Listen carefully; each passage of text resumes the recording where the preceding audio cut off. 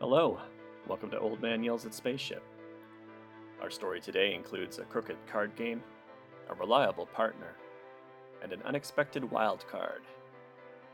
This is The Non-Electric Bug by E. Mittleman.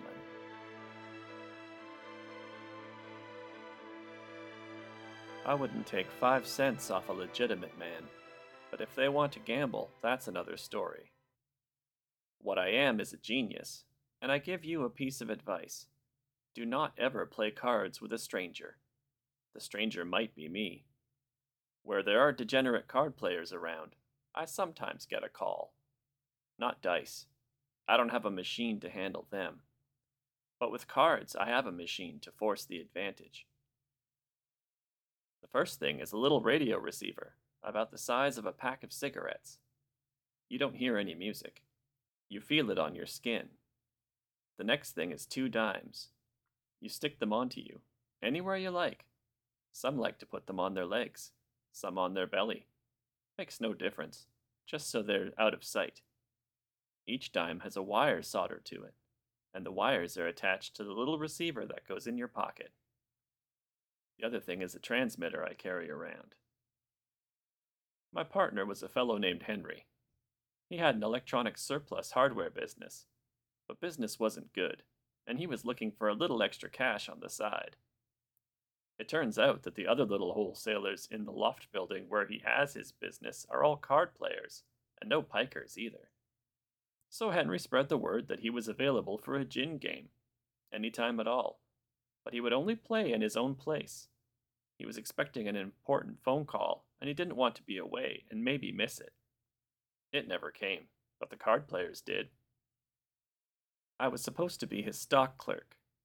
While Henry and the other fellow were working on the cards at one end of the room, I would be moving around the other, checking the stock, packing the stuff for shipment, arranging it on the shelves, sweeping the floor. I was a regular model worker, busy every second. I had to be. In order to see the man's hand, I had to be nearby, but I had to keep moving so he wouldn't pay attention to me. And every time I got a look at his hand, I pushed the little button on the transmitter in my pocket. Every push on the button was a shock on Henry's leg.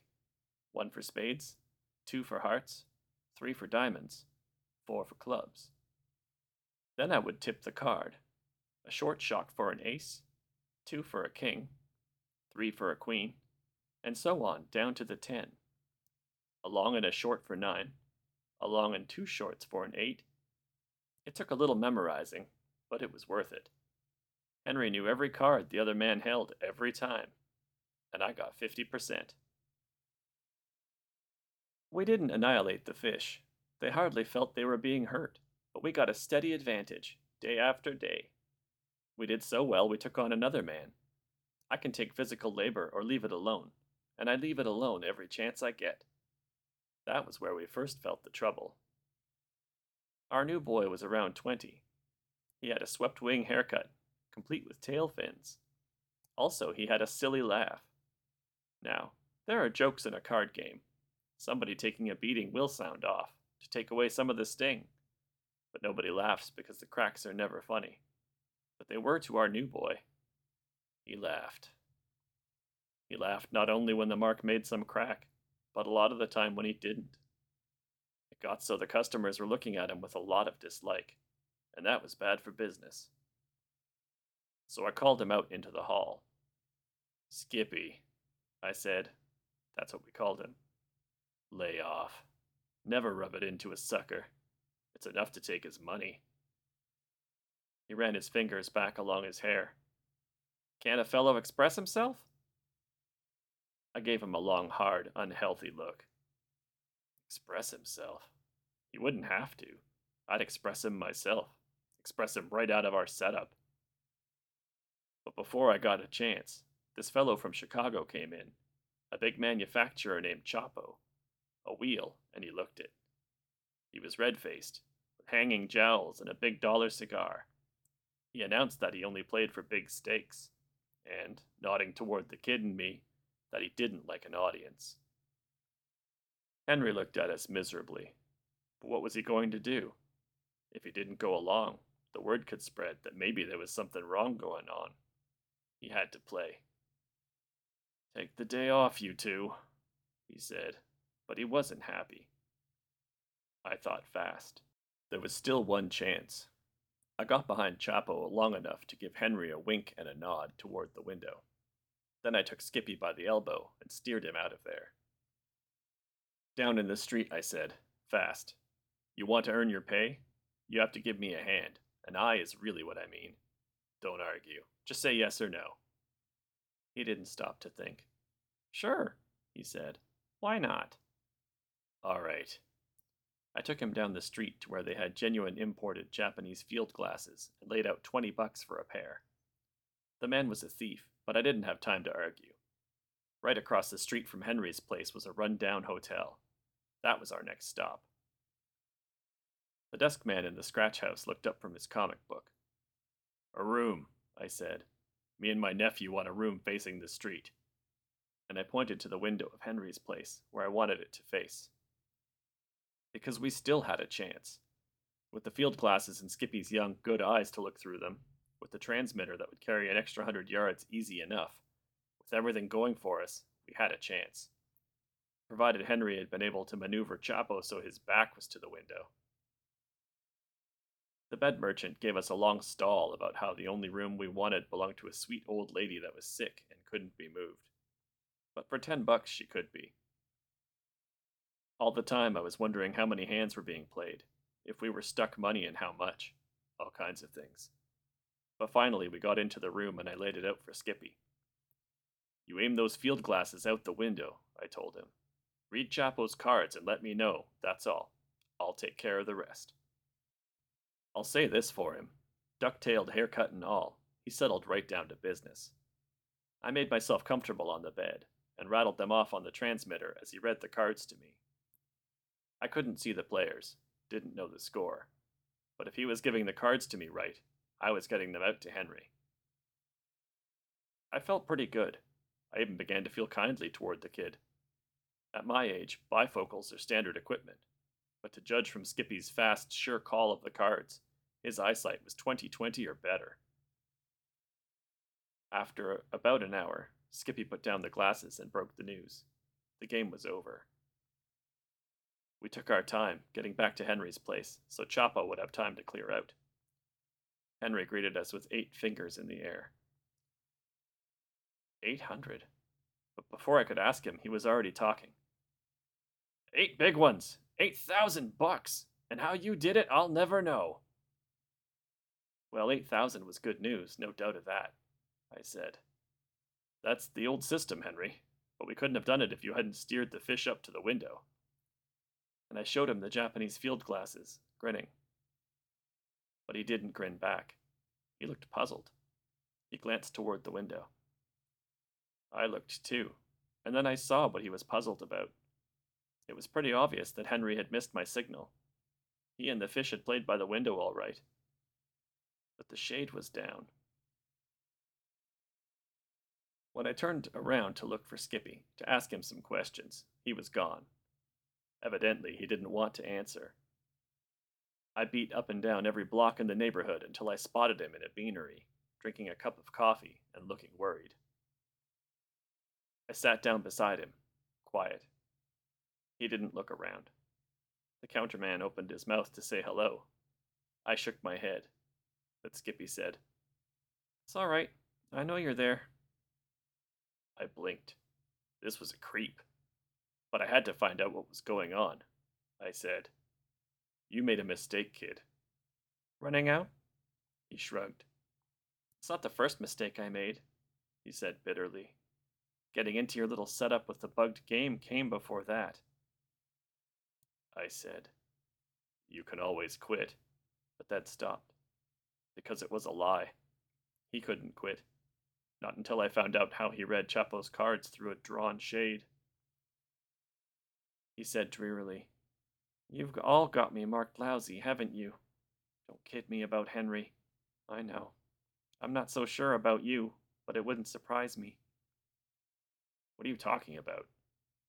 "I can hear every word that's on Henry's mind," he said somberly. "You? No. Some people I can hear. Some I can't. You're one I can't." What kind of goofy talk is that? I demanded. But to tell you the truth, I didn't think it was so goofy. The window shade was a lot goofier. All my life, said Skippy, I've been hearing the voices. It doesn't matter if they talk out loud or not. Most people I can hear, even when they don't want me to. Field glasses? I didn't need field glasses. I could hear every thought that went through Chapo's mind, clear across the street. Henry, too. That's how I know. He hesitated, looking at me. You think Henry took 8,000 off Chapo, don't you? It was 10. I said, Prove it. The kid finished his coffee. Well, he said, you want to know what the counterman's got on his mind? He leaned over and whispered to me. I yelled, That's a lousy thing to say. Everybody was looking at us. He said softly, Do you see what it's like? I don't want to hear all this stuff. You think the counterman's got a bad mind. You ought to listen in on Henry's. He looked along the stools. See that fat little woman down on the end? She's going to order another cheese Danish. He hadn't even finished talking when the woman was calling the counterman, and she got another cheese Danish. I thought it over. What he said about Henry holding out on me made it real serious. I had to have more proof. But I didn't like Skippy's idea of proof. He offered to call off what everybody in the beanery was going to do next, barring 3 or 4 he said were silent, like me. That wasn't good enough. Come along with me, I told him, and we took off for Jake's spot. That's a 24-hour place, and the doorman knows me. I knew Jake, and I knew his roulette wheel was gaffed. I walked right up to the wheel and whispered to the kid, Can you read the dealer? He smiled and nodded. All right, call black or red. The wheel spun, but that didn't stop the betting. Jake's hungry. In his place, you can still bet for a few seconds after the wheel starts turning. Black, Skippy said. I threw down $50. Black it was. That rattled me. Call again, I said. When Skippy said black, I put 50 on red. Black won it. Let's go, I said, and led the kid out of there. He was looking puzzled. How come? How come I played to lose? I patted his shoulder. Sonny, you've got a lot to learn. Jake's is no fair game. This was only a dry run. Then I got rid of him because I had something to do. Henry came across. He even looked embarrassed. I figured, he said. I figured that the expenses... Save it, I told him. All I want is my split. He handed it over, but I kept my hand out, waiting. After a minute, he got the idea. He reached down inside the waistband of his pants, pulled loose the tape that held the dimes to his skin, and handed over the radio receiver. That's it, huh? He said. That's it. Take your best shot, he said glumly. But mark my words, you're not going to make it on your own. I won't be on my own, I told him, and left him then. By myself? Not a chance. It was going to be Skippy and me all the way. Not only could he read minds, but the capper was that he couldn't read mine. Otherwise, you can understand, I might not want him around all the time. But this way, I had my own personal bug in every game in town, and I didn't even have to spend for batteries. Card games, gaffed wheels, everything. Down at the track, he could follow the smart money guys around and let me know what they knew, which was plenty. We could even go up against the legit games in Nevada, with no worry about bluffs. And think of the fringe benefits. With Skippy giving the women a preliminary screening, I could save a lot of wasted time. At my age, time is nothing to be wasted. I could understand a lot about Skippy now. Why he didn't like most people. Why he laughed at jokes nobody else thought were funny, or even could hear. But everybody has got to like somebody, and I had the edge over most of the human race. He didn't know what I was thinking. And then, take away the voices in his head, Skippy didn't have much left. He wasn't very smart. If he had half as much in the way of brains as he did in the way of private radar, he would have figured all these angles out for himself long ago. No, he needed me, and I needed him. We were all set to make a big score together, so I went back to his rooming house where I told him to wait, to get going on the big time. However, Henry had more brains than Skippy. I hadn't told Henry who tipped me off, but it didn't take him long to work out. After all, I had told him I was going out to look for Skippy, and I came right back and called him for holding out. No, it didn't take much brains. All he had to do was come around to Skippy's place and give him a little lesson about talking. So when I walked in the door, Skippy was there, but he was out cold, with lumps on his forehead and a stupid grin on his face. I woke him up and he recognized me. But you don't make your TV set play better by kicking it. You don't help a fine Swiss watch by pounding it on an anvil. Skippy could walk and talk all right, but something was missing. "The voices!" he yelled, sitting up on the edge of the bed. I got a quick attack of cold fear. "Skippy, what's the matter? Don't you hear them anymore?" He looked at me in a panic. "Oh, I hear them all right, but they're all different now. I mean, it isn't English anymore. In fact, it isn't any language at all." Like I say, I'm a genius. Skippy wouldn't lie to me. He's not smart enough. If he says he hears voices, he hears voices. Being a genius, my theory is that when Henry worked Skippy over, he jarred his tuning strips, or whatever it is. So now Skippy's receiving on another frequency. Make sense? I'm positive about it. He sticks to the same story, telling me about what he's hearing inside his head. He's too stupid to make it all up. There are some parts of it I don't have all figured out yet, but I'll get them. Like when he tells me about the people. I guess they're people, whose voices he hears. They're skinny and furry, and very religious. He can't understand their language, but he gets pictures from them, and he told me what he saw. They worship the moon, he says. Only that's wrong too, because he says they worship 2 moons, and everybody knows there's only one. But I'll figure it out. I have to, because I have to get Skippy back in business. Meanwhile, it's pretty lonesome. I spend a lot of time down around the old neighborhood, but I haven't set up another partner for taking the card players. It seems like pretty small stuff now. And I don't talk to Henry when I see him. And I never go into the beanery when that counterman is on duty. I've got enough troubles in the world. I don't have to add to them by associating with his kind.